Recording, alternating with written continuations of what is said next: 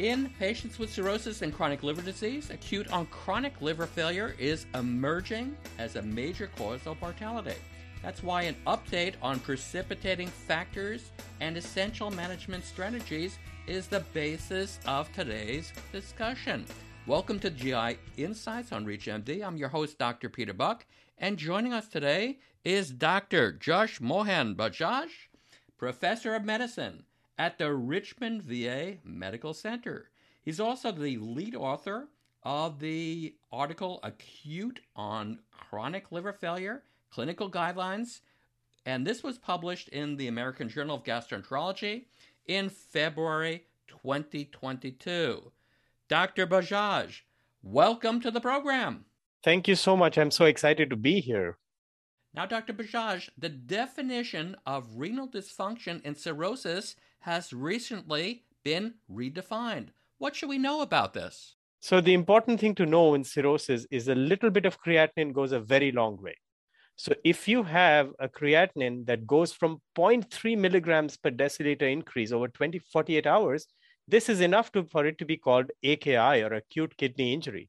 And this has independently been associated with poor outcomes such as death and need for liver transplant. So it is absolutely critical that we actually pay very close watch to the patient's creatinine. Because these patients already have sarcopenia, they usually run low creatinines. So even the 0.3 increase may not trigger the alarm values or the H or whatever red in your EHR might actually trigger to make you aware. So you have to actually ensure that you know what the patient's baseline creatinine was. And if it's more than 0.3 above that within 48 hours, you have to actually treat that on an emergent basis. Otherwise, this may be a marker for infection. And these things, if they're not treated, can snowball into multiple organ failures and result in acute and chronic liver failure. With that definition in mind, why do you suggest thromboelastography instead of INR as a measure of coagulation risk? So the INR has its own value in prognostication of liver disease. It's a very good liver function test, but it's not really in the setting of cirrhosis a very good clotting test because there's so many other factors that go into it, the platelets and the actual clot strength and how quickly it dissolves, because patients with cirrhosis, unfortunately, are hypo and hypercoagulable at the same time. And anything can push them into either side because they're very disbalanced. Their coagulation is very disbalanced. So the TEG is one of the best ways to actually measure the whole clot formation. And it takes into account the entire cascade of clotting rather than INR, which only takes care of one aspect, which may not really be associated with the bleeding risk compared to TEG. Thank you. And what should we know about drug-induced liver injury as a source of acute on chronic liver failure? While most causes of acute and chronic liver failure in the United States and Western countries are related to infection, drug-induced liver injury, viral hepatitis, surgeries are also important because they're often missed and take a long time for us to put together. There are many drugs that have been known to cause drug-induced liver injury, and it all depends on whether it's how bad your liver disease was before the drug was prescribed and how bad what kind of pattern of liver injury that you have. For it to actually cause jaundice and liver failure, it has to be very severe. And this typically happens 1 month after taking the offending medications. But in some cases, it can be delayed as much as 3 months. So it's important for people taking care of ACLF patients or people with cirrhosis in the hospital to have an open mind and figure out what the patient was taking, knowing that many of these medications may not really be medications at all. They may be supplements, they may be herbal things, they may be things that people take over the counter without even realizing that they are medications. So you want to make sure that at least you have an analysis of what those patients were taking, whether it was prescribed to them or not, and whether it was prescribed for a longer duration or not as well. Very important insight. I want to also share something personally that I teach physicians over here, and that is lots of patients don't consider herbs or supplements to be medications. You have to ask specifically about herbs and supplements. Could you just comment on that from your perspective? Yes, absolutely. And it's all how you ask the questions. You have to ask questions. What did you take? You don't have to say medications. You have to exactly say what you talked about. Medications, especially herbal medications, Chinese herbal medications, Ayurvedic medications, things that people think are probiotics or supplements that are over the counter, they often do not cross the Rubicon in the patient's minds that these are actually drugs. But we have to gently disabuse them of the notion, because anything you put in the mouth goes through the liver and actually can have the potential to harm your liver if not accounted for very well. Sometimes patients don't remember, so the patient's companions or family members may need to be asked as well. Or sometimes patients may have developed encephalopathy, sadly. So definitely we need to talk to patients' family members. For those just tuning in, you're listening to GI Insights on ReachMD. I'm Dr. Peter Buck, and I'm speaking with Dr. Josmohan Bajaj about acute on chronic liver failure. So, Dr. Bajaj, if we zero in on our patients with cirrhosis, can you tell us why they have atypical symptoms of infection? Patients with cirrhosis, because of their immunosuppression and multiple aspects of their immune function not working very well, will often come to you with full-fledged infection without any fever. They may have what may look like listlessness, not feeling themselves, or having confusion. That may be literally the only symptoms that may have. Now, when you draw their blood, like we talked about the creatinine may have gone up a smidge without alerting your system, may have gone by 0.3. The white count may have even doubled or tripled, but may not have reached the high, because these patients, in addition to having low creatinine at baseline, have low WBC count as well because of hypersplenism. So the WBC count may have tripled without you realizing that that's happening.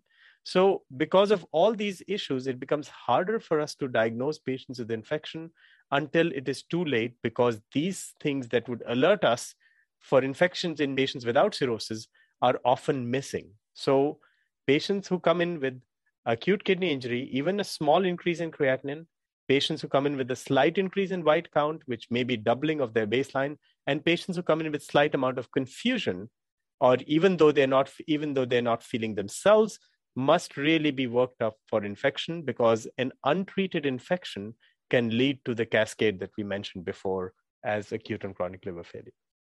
Thank you. Why should we be careful about PPI use in cirrhosis? Now, PPIs have been given a bad rap. They are incredibly useful medications, but for indications and the durations that they were originally prescribed for. As you and I both know, many people who are on PPI have no idea why they're on PPI and when they were started. In fact, the AGA just came out with a de-prescribing PPI guidance, which would be useful. But in patients with cirrhosis, because of their impact on the oxidative burst, and because of their impact on the microbiome in the saliva that often goes to the stool and can result in infections, PPI use has been potentially associated with infections such as spontaneous bacterial peritonitis, have also been associated with hepatic encephalopathy, even after controlling for all the confounding factors. And more importantly, from a fiscal and conservation of resources standpoint, the patients should not be on any medications that they do not need to be on.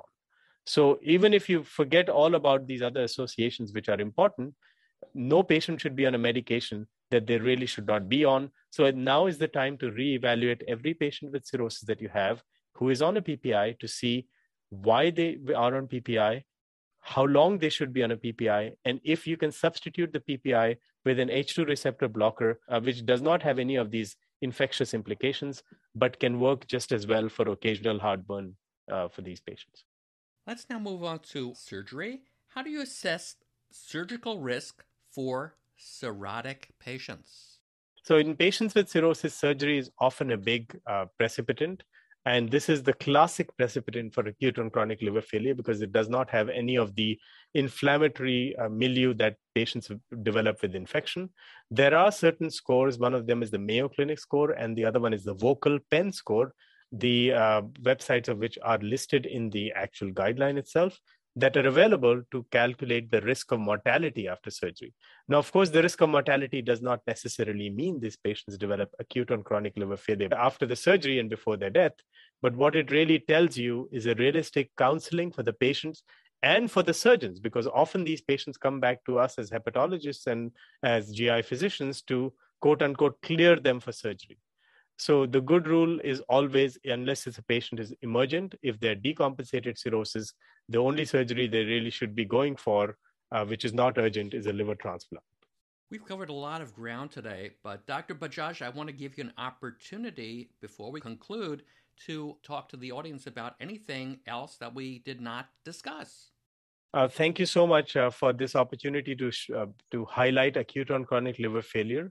It is an emerging entity, but it has the potential to ensnare a lot of patients, and it is eminently preventable. There is also a companion to this that has just been published called Guideline to Practice, which goes through a hypothetical case where multiple opportunities have been missed from a patient with diagnosis of cirrhosis to infection to aspiration pneumonia, and how this patient could have been saved. And I would urge your readers to also look at that. That's called Guideline to Practice Acute on Chronic Liver Failure. It's online already in the American Journal of Gastroenterology. But the other thing is, this is a team sport. From the emergency room physicians to the primary care physicians to hepatologists, gastroenterologists, advanced practice providers, and intensive care units, as well as palliative care practitioners. This is a disease process that requires a multidisciplinary approach and, more importantly, awareness. So I thank you again for shining a light on this and increasing awareness for acute and chronic liver failure. Well, that brings us to the end of today's program. I want to thank my guest, Dr. Jasmohan Bajaj, for helping us better understand acute on chronic liver failure. Dr. Bajaj, it was a pleasure having you on the program today. Same here. Thank you so much. For ReachMD, I'm Dr. Peter Buck. To access this and other episodes in this series, visit reachmd.com/GI Insights, where you can be part of the knowledge. Thanks for listening, and see you next time.